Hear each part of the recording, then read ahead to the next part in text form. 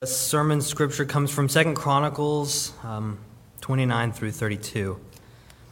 Hezekiah began to reign when he was 25 years old, and he reigned 29 years in Jerusalem. His mother's name was Abijah, the daughter of Zechariah, and he did what was right in the eyes of the Lord, according to all that David his father had done. In the first year of his reign, in the first month, he opened the doors of the house of the Lord and repaired them. He brought in the priests and the Levites and assembled them in the square on the east and said to them, "Hear me, Levites. Now consecrate yourselves and consecrate the house of the Lord, the God of your fathers, and carry out the filth from the holy place. For our fathers have been unfaithful and have done what was evil in the sight of the Lord our God. They have forsaken him and have turned away their faces from the habitation of the Lord and turned their backs. They also shut the doors of the vestibule and put out the lamps and have not burned incense or offered burnt offerings in the holy place to the God of Israel.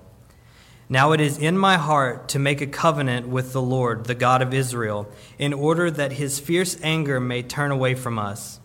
My sons, do not now be negligent, for the Lord has chosen you to stand in his presence, to minister to him and to be his ministers and make offerings to him." Hezekiah sent to all Israel and Judah and wrote letters also to Ephraim and to Manasseh, that they should come to the house of the Lord at Jerusalem to keep the Passover to the Lord, the God of Israel. So couriers went throughout all Israel and Judah with letters from the king and his princes, as the king had commanded, saying, "O people of Israel, return to the Lord, the God of Abraham, Isaac, and Israel, that he may turn again to the remnant of you who have escaped from the hand of the kings of Assyria. Do not be like your fathers and your brothers, who were faithless to the Lord God of their fathers, so that he made them a desolation, as you see. Do not now be stiff-necked as your fathers were, but yield yourselves to the Lord and come to his sanctuary, which he has consecrated forever, and serve the Lord your God, that his fierce anger may turn away from you. For if you return to the Lord, your brothers and your children will find compassion with their captors and return to this land. For the Lord your God is gracious and merciful and will not turn away his face from you if you return to him." You may be seated.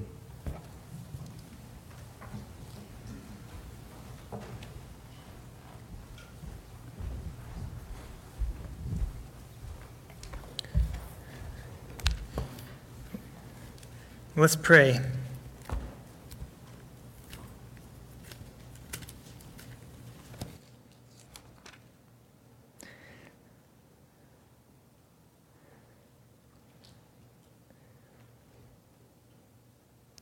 Lord God, we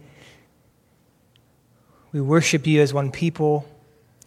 We worship you as a God who has loved us when we were unlovable, who has called us to know you, and you've put desires in our hearts to know you more.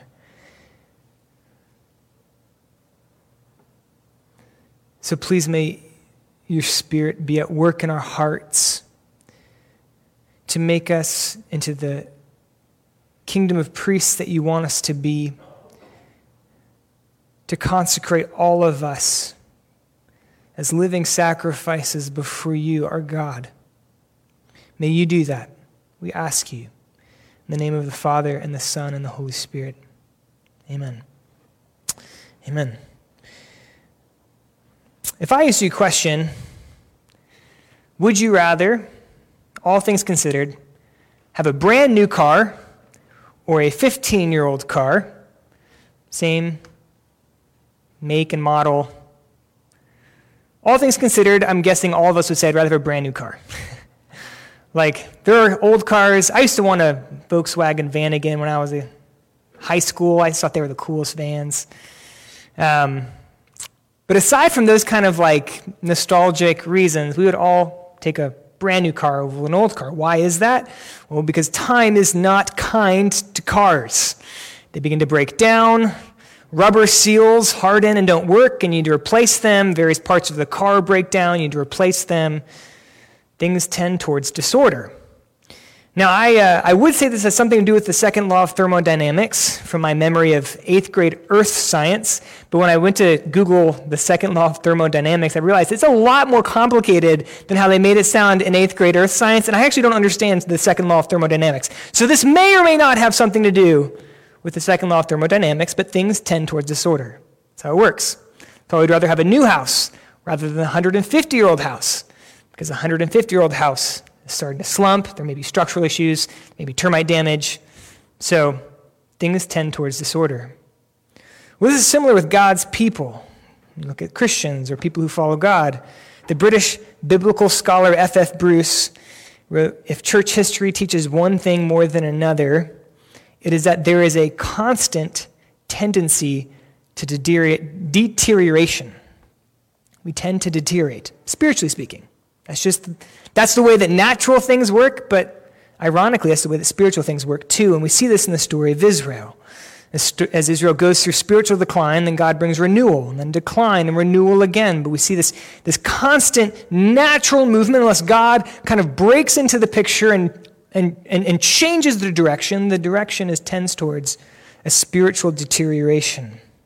Now, in our story today, we get to see one of those moments when God breaks into the story and brings renewal, which is so encouraging to see, especially when you look at where Israel was when King Hezekiah becomes king and what God is renewing Israel from.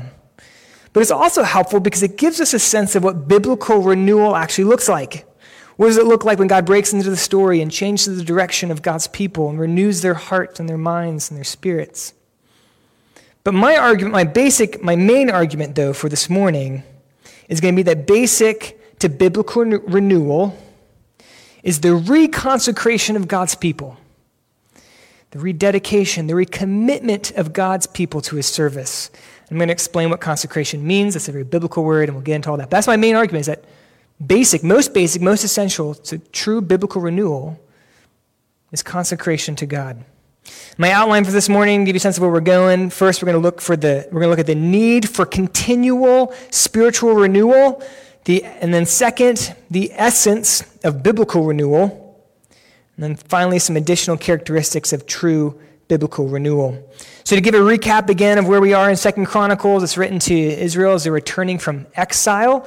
They've spent 70 years in exile. They're coming back, trying to make sense of a very different world. And so the chronicler writes this, recapping Israel's history to give them a sense of who God is, what he wants from them as they rebuild their nation.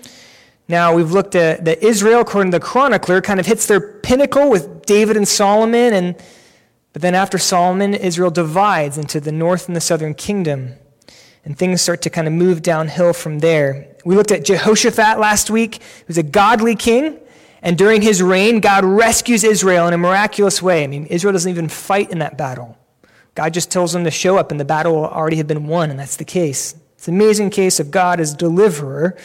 But at the very end of Jehoshaphat's reign, even though Jehoshaphat was a very godly king, there's this kind of ominous note sounded in chapter 20, verse 33, that the people had not yet set their hearts upon the God of their fathers. So even though Jehoshaphat loves the Lord, is leading well, there's still compromise in the hearts of the people.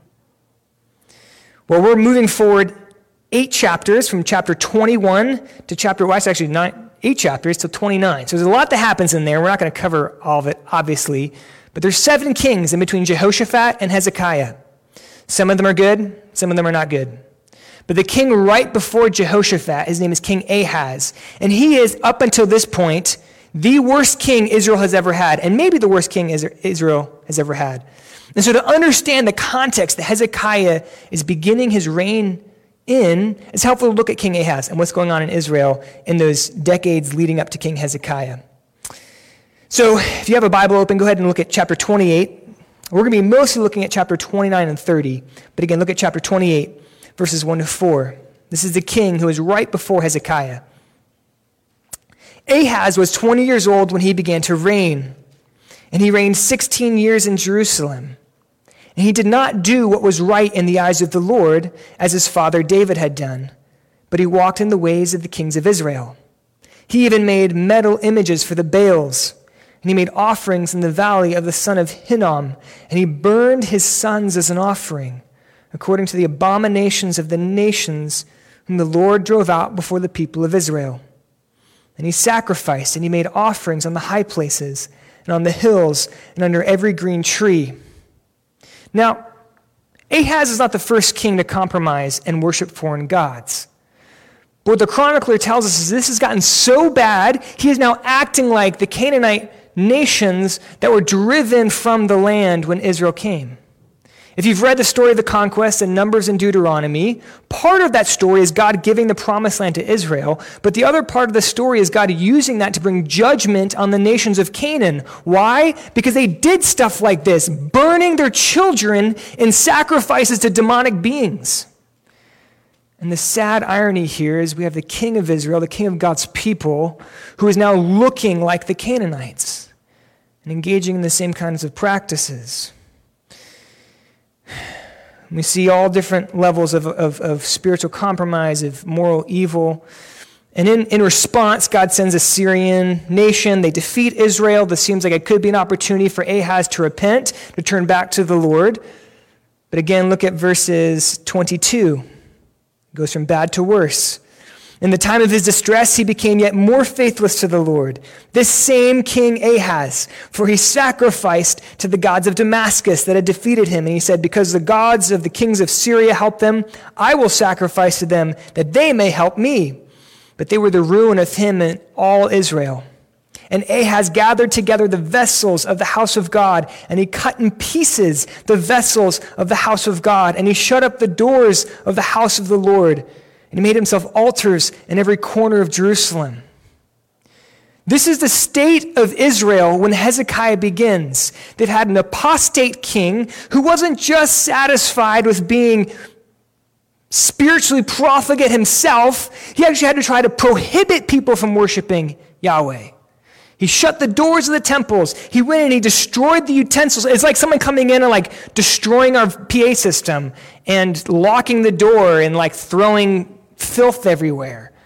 It's like we're going to make it difficult to even worship Yahweh, much less adding altars everywhere. Israel's been in some low places before. This is probably the lowest spiritual state that Israel's ever been in. There's no mention of assemblies. I mentioned before that in Chronicles, when the people gather together, it usually it says they assemble. It's a significant kind of spiritual rhythm. And it's actually the word that we get the New Testament gathering from, the ecclesia. There are no assemblies happening during Ahaz. The people don't meet together, at least not to worship Yahweh. And of course, there's great compromise. There's altars built throughout the land. They're offering on the high places. It's really clear that Judah is in desperate need of spiritual renewal. You might even say spiritual resurrection.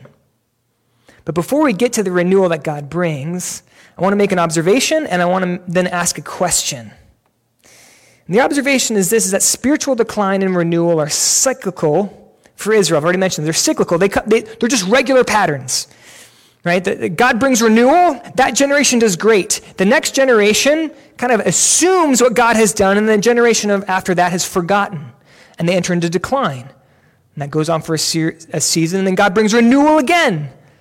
And there's decline. It's a cyclical pattern that we see in the nation of Israel. There's 3 different times when Judah, from Solomon until the last king, when Babylon destroys the southern kingdom, there are 3 separate times when they renew their covenant with the Lord. Israel had a special relationship with God. They had a covenant relationship in which God promised to do things for them, but there were responsibilities for Israel. There were things they had to live up to. It's kind of like how we think of this is actually where we get the word for marriage covenant. When you marry someone, it's not an open relationship. You get certain rights, namely your wife or your husband is yours and yours alone, but their responsibilities, you are now theirs and theirs alone. And if you break those responsibilities, there are consequences. And so to renew a covenant wasn't just like how we think of, well, I'm rededicating my life to the Lord. It was this formal process, a national process.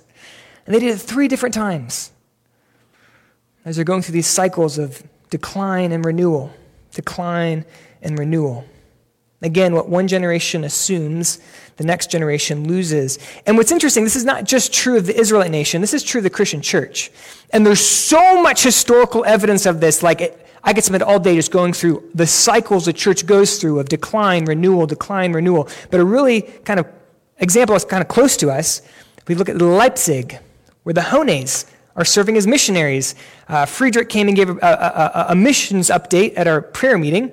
Got to meet him. They're church planting in Leipzig, Germany. The irony is that 400 years ago, Leipzig, Germany was a hotbed for Protestantism. It was one of the main centers of the Reformation, where people were rediscovering the gospel of grace through faith in Jesus Christ.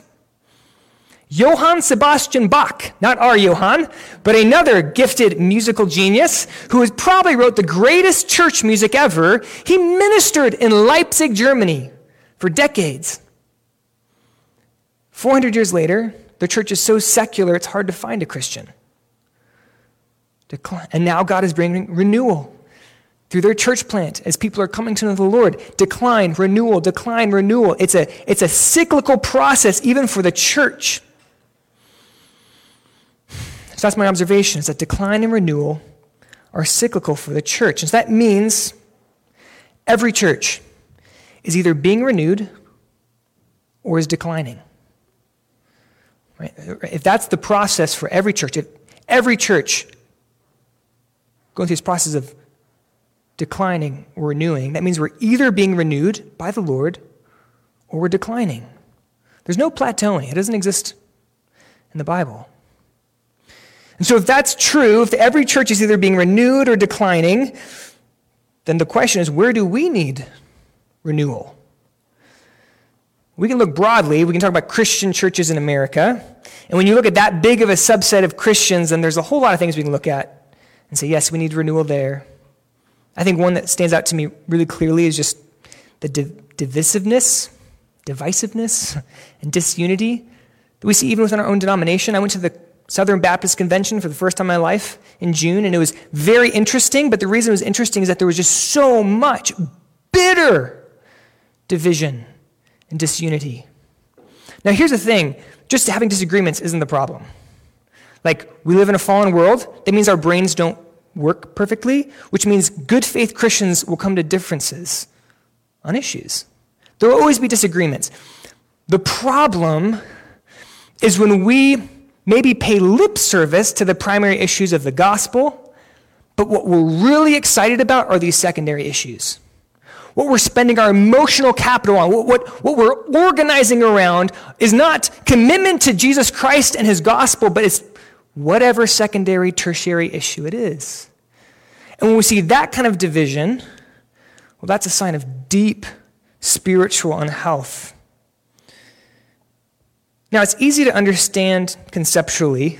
We all understand, okay, the gospel of Jesus Christ, salvation by grace through faith, the substitutionary atoning work of Jesus Christ, these are fundamental issues. Like, you disagree on that, I'm sorry, we can't have fellowship. We understand that. And we understand that other issues are secondary.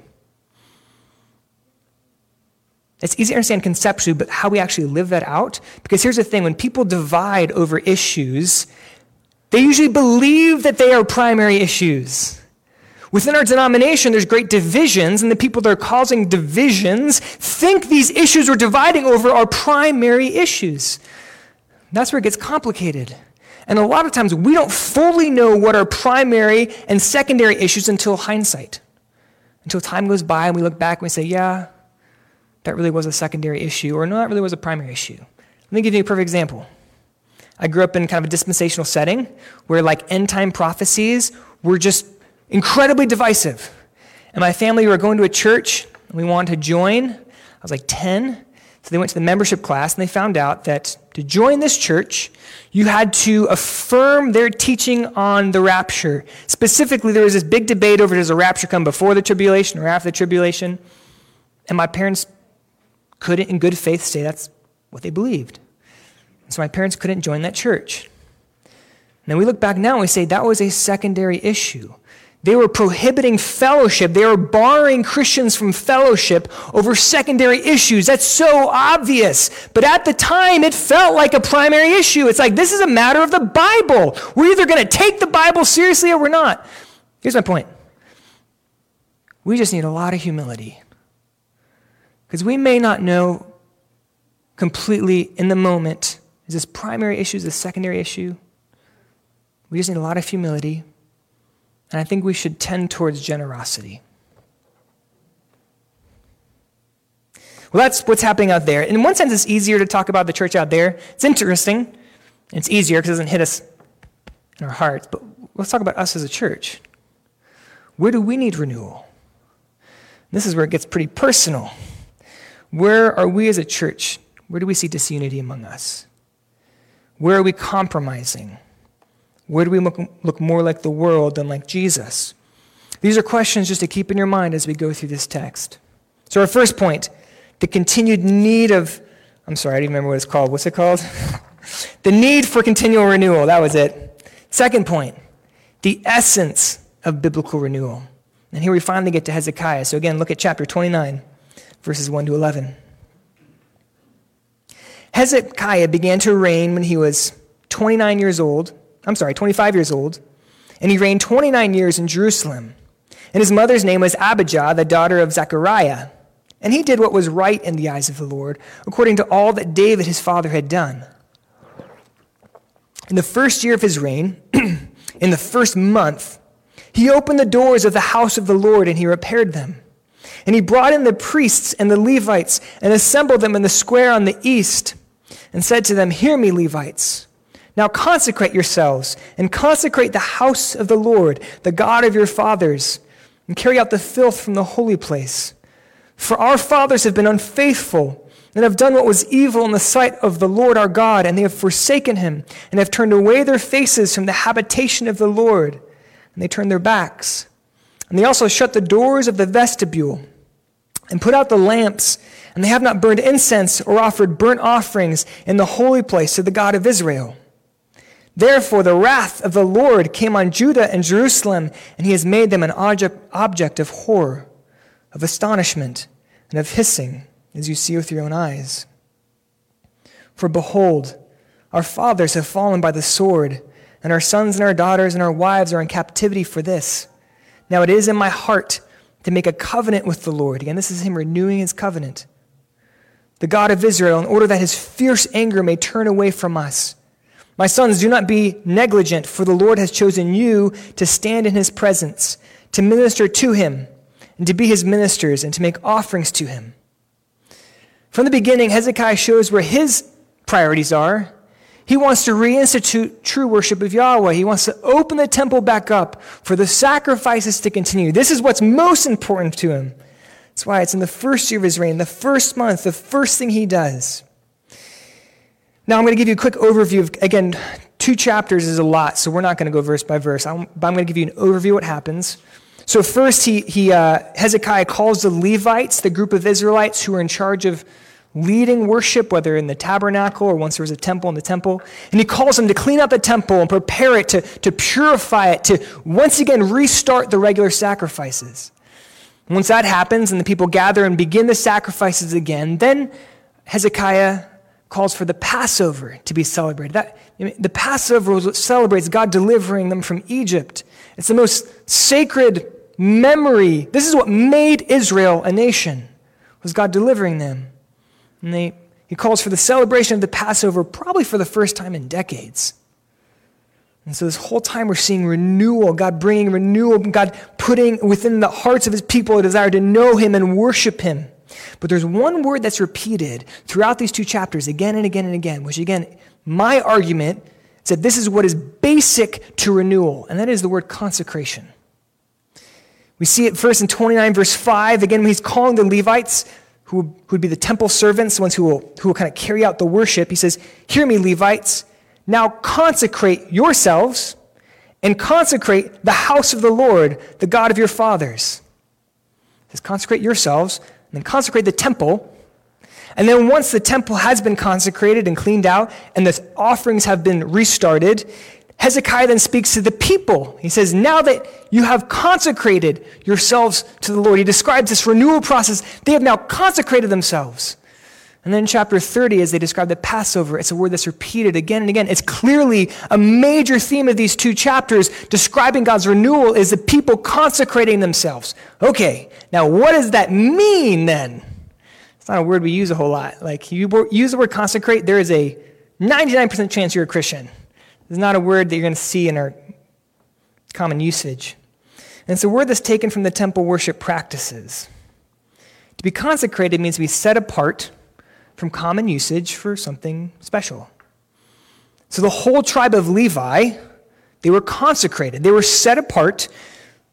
They actually had to give up their right to own land. They didn't get an inheritance like the other 11 tribes because they were set apart for common usage for a special purpose to serve God in his temple. The temple had utensils, cups, saucers, things that were used in the sacrifices. They were consecrated. They were set apart. The priests weren't taking these home and eating dinner with them. They're set apart from their common usage for a special usage. That's the context of what consecrate means. It's used in temple worship. But the Bible uses it more broadly of God's people.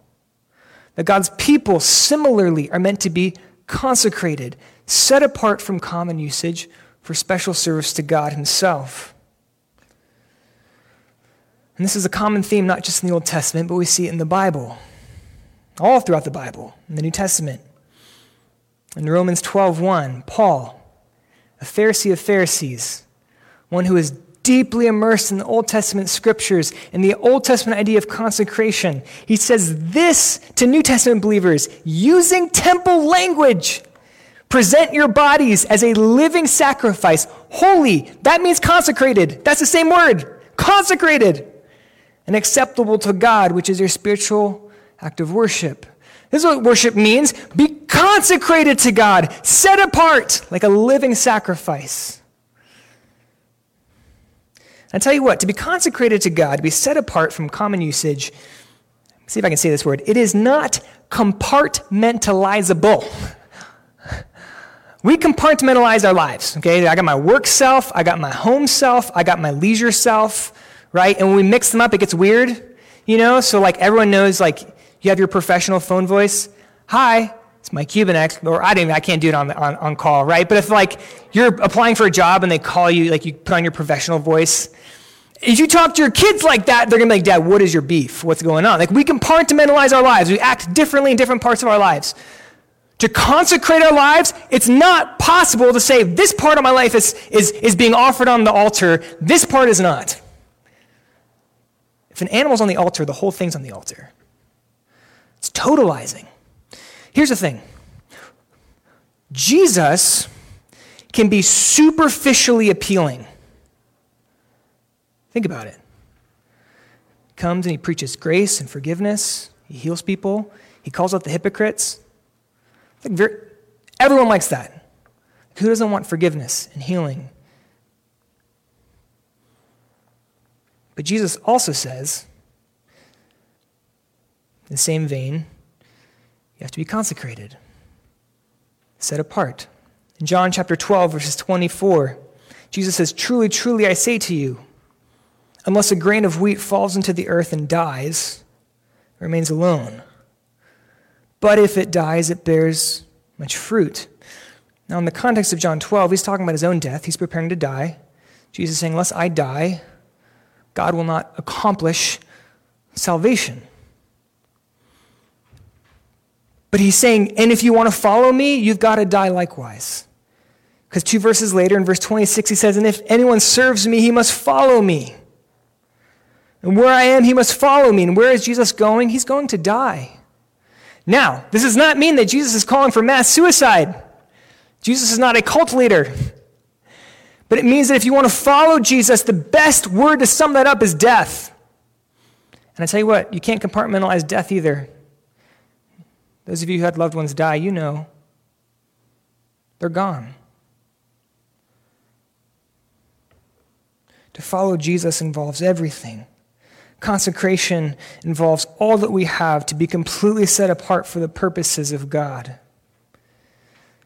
And this is a spiritual truth I think we draw from this as we see God renew Israel in this way, and it manifests itself in Israel consecrating themselves to God, is that there is a regular need in the life of a believer to reconsecrate ourselves to God. A regular need. Because the problem is that those of us who have died, we keep coming back to life. Or those living sacrifices keep trying to crawl off the altar. And so there's a need for us to continue to reconsecrate ourselves. There's different ways to look at sanctification among Christians. Some Christians look for these big spiritual experiences, and this is very up and down, kind of more of a Pentecostal, charismatic understanding. And then you have more of the Eugene Peterson, the same obedience and long obedience in the same direction, it's just kind of like long. They're both right. Sanctification is an up and down process going in the same direction for a long time. It's decline, renewal, as God renews our hearts, Spirit stirs our hearts, and we realize, I must offer all of myself up to the Lord, because I haven't been. But then that living sacrifice starts to drag itself off the altar, and then the Spirit stirs our hearts, and we once again offer all of ourselves in consecration to the Lord. That's what it looks like. The only problem is when we stop laying our lives on the altar. We flatline. In the medical world, that means you're dead.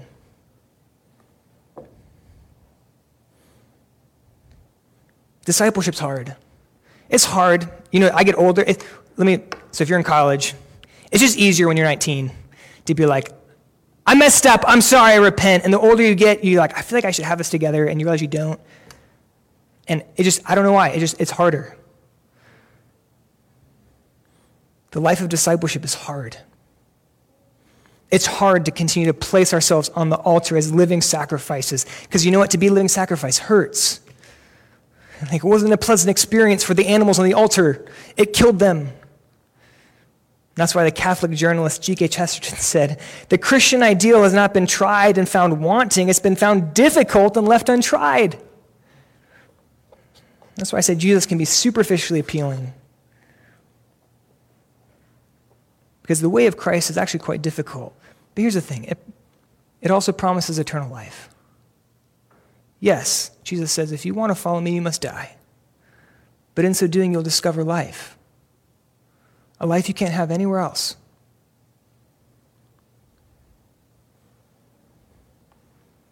The essence of renewal is reconsecration.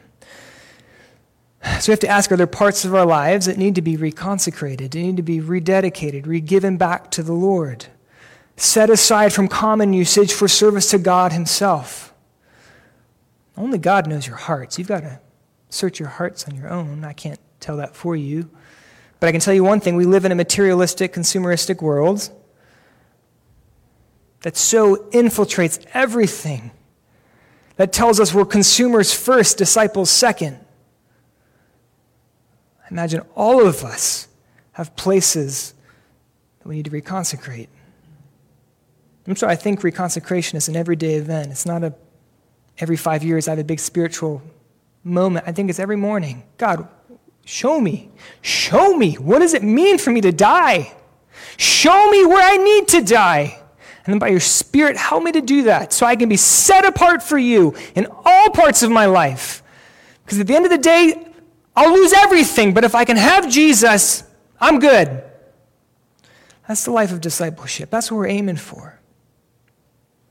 So our first point was the continual need of renewal, of spiritual renewal. The second was the essence of biblical renewal is consecration.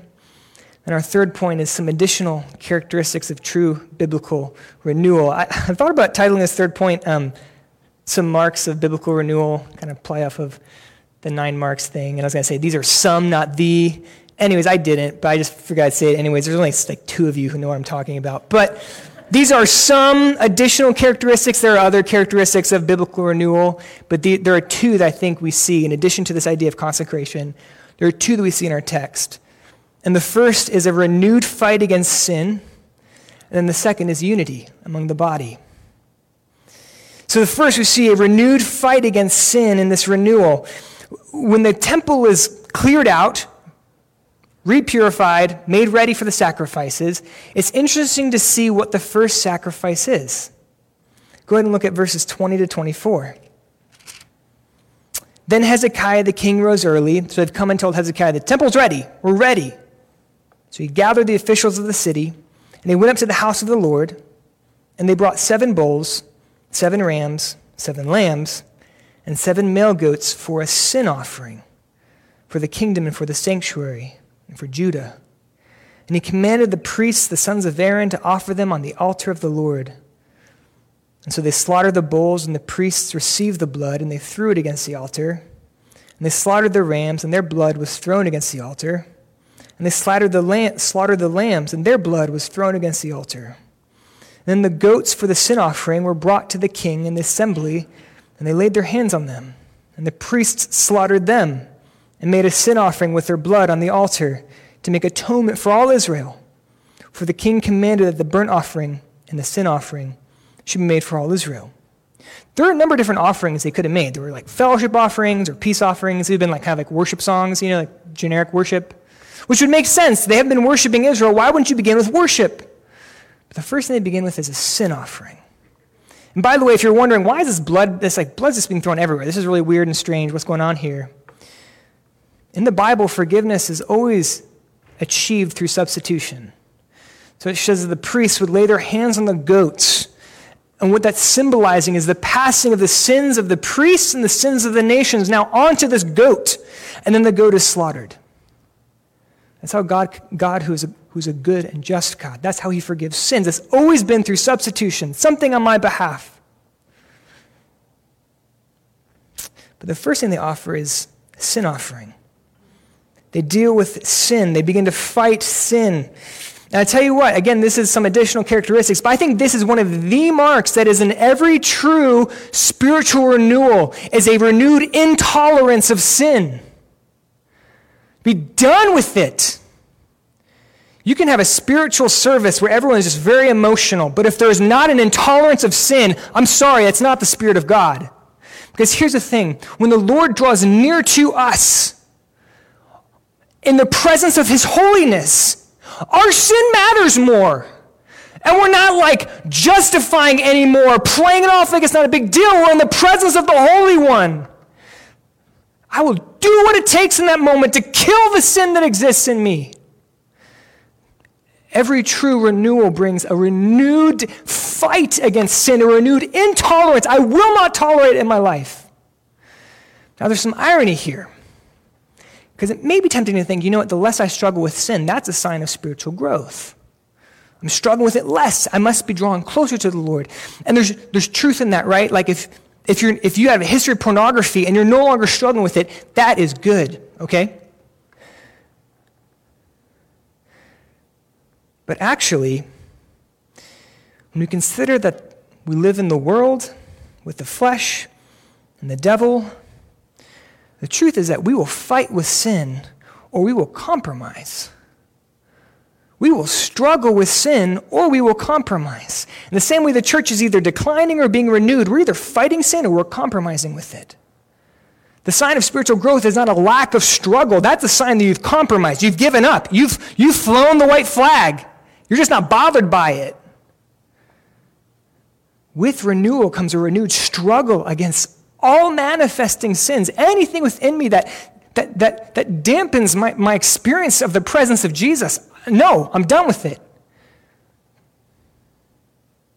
And a lot of times this manifests itself in the confession of sin to a brother or sister in Christ.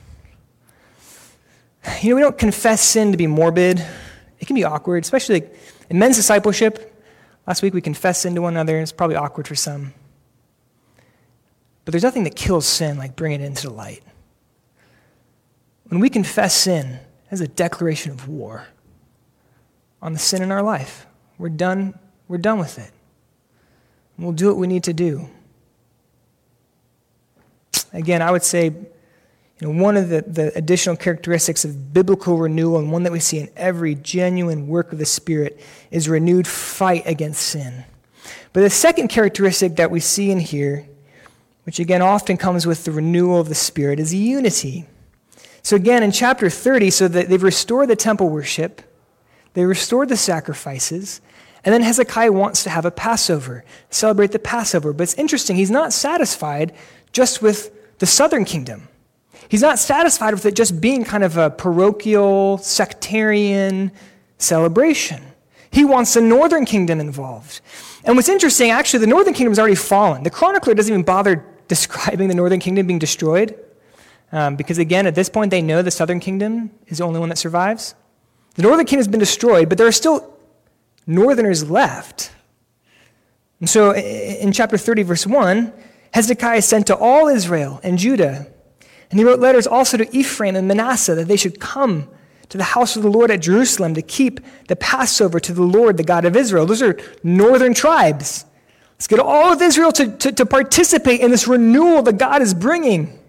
So verse 6, so couriers went through all Israel and Judah with letters from the king and his princes, as the king had commanded, saying, O people of Israel, return to the Lord, the God of Abraham, Isaac, and Israel, that he may turn again to the remnant of you who have escaped from the hand of the kings of Assyria. And we see the result, verses 10 to 12. So the couriers went from city to city through the country of Ephraim and Manasseh, as far as Zebulun. Again, those are northern tribes. But they laughed them to scorn, and they mocked them. However, some men of Asher, of Manasseh, and Zebulun humbled themselves and came to Jerusalem. And the hand of God was also on Judah to give them one heart to do what the king and the princes commanded by the word of the Lord. Genuine spiritual renewal is always accompanied by a renewed unity in the body, as the primary things become so much more important than the secondary things. There's been 300 years, 200 years, since the north and the south kingdom split. We don't think there were differences between the groups. They're saying, no, worship of God, the celebration of the Passover is more important than what divides us. So come, join with us, unify with us. And it's interesting, it's very realistic. Some are like, you guys, look, you go to people and you tell them you guys need to repent. A lot of times it's not going to come across well. But some people did. And so this Passover that's celebrated is not just a southern affair. It is a unified people of God movement. This is what we see. When God moves, the church unifies. Now, again, we've talked about, it's easy to talk about division out there in our denomination, or out there in, Christian circles in America. It's a lot harder to talk about us, because then it gets personal, right? But where are we disunified? Are there strained relationships you have with someone in this church? I don't mean broken relationships. We're a very nice church. We don't break relationships. But are there people you just rub up against, and they annoy you? And the dialogue in your mind is sinful. Maybe you need to reconcile with them. Do you have a tendency to spend more of your emotional capital on secondary issues? Truthfully, are you more excited about secondary issues than about God become man for the salvation of people? If you're in seminary or Bible college, we are all prone to that. COVID has been a source of division for many churches. And now numbers are increasing, and I promise you, there's going to be temptation to divide over COVID, a secondary issue. Where are we disunified? If you're a Christian and you want to see renewal come, you want to see the church in America renewed. You want to see the churches in our city renewed. You want to see this church renewed. You want to see your own heart renewed. We want God's presence to come closer to us. We do. And here's the thing. Sometimes when we look at how things are going out there, or even in here, or even in our hearts, it's very discouraging. And then we look at where Israel was when Hezekiah came. Their leader was offering babies, on burning them alive. And God brought renewal. Look, the desire that we have for renewal is not a pipe dream. It's not like a misdirected fantasy. It's something that God will fulfill. He puts that desire in our hearts, and He is the one who continues to come to His church and to renew us. It will happen. He'll break into our story. But what do? We can't bring renewal. That's God's prerogative. Only He can do that. What do? Well, first, We reconsecrate our lives every day, and we renew our warfare on sin.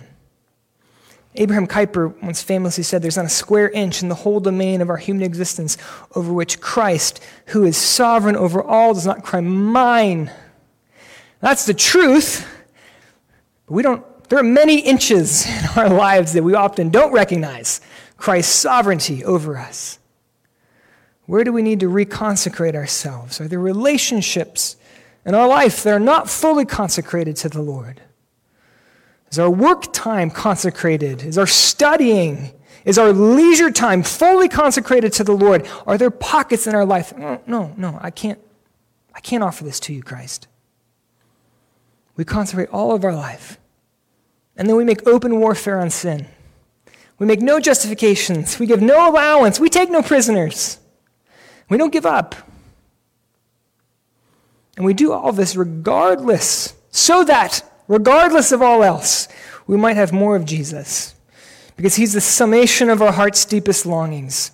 He's the source of all this good, true, and beautiful. Let's pray.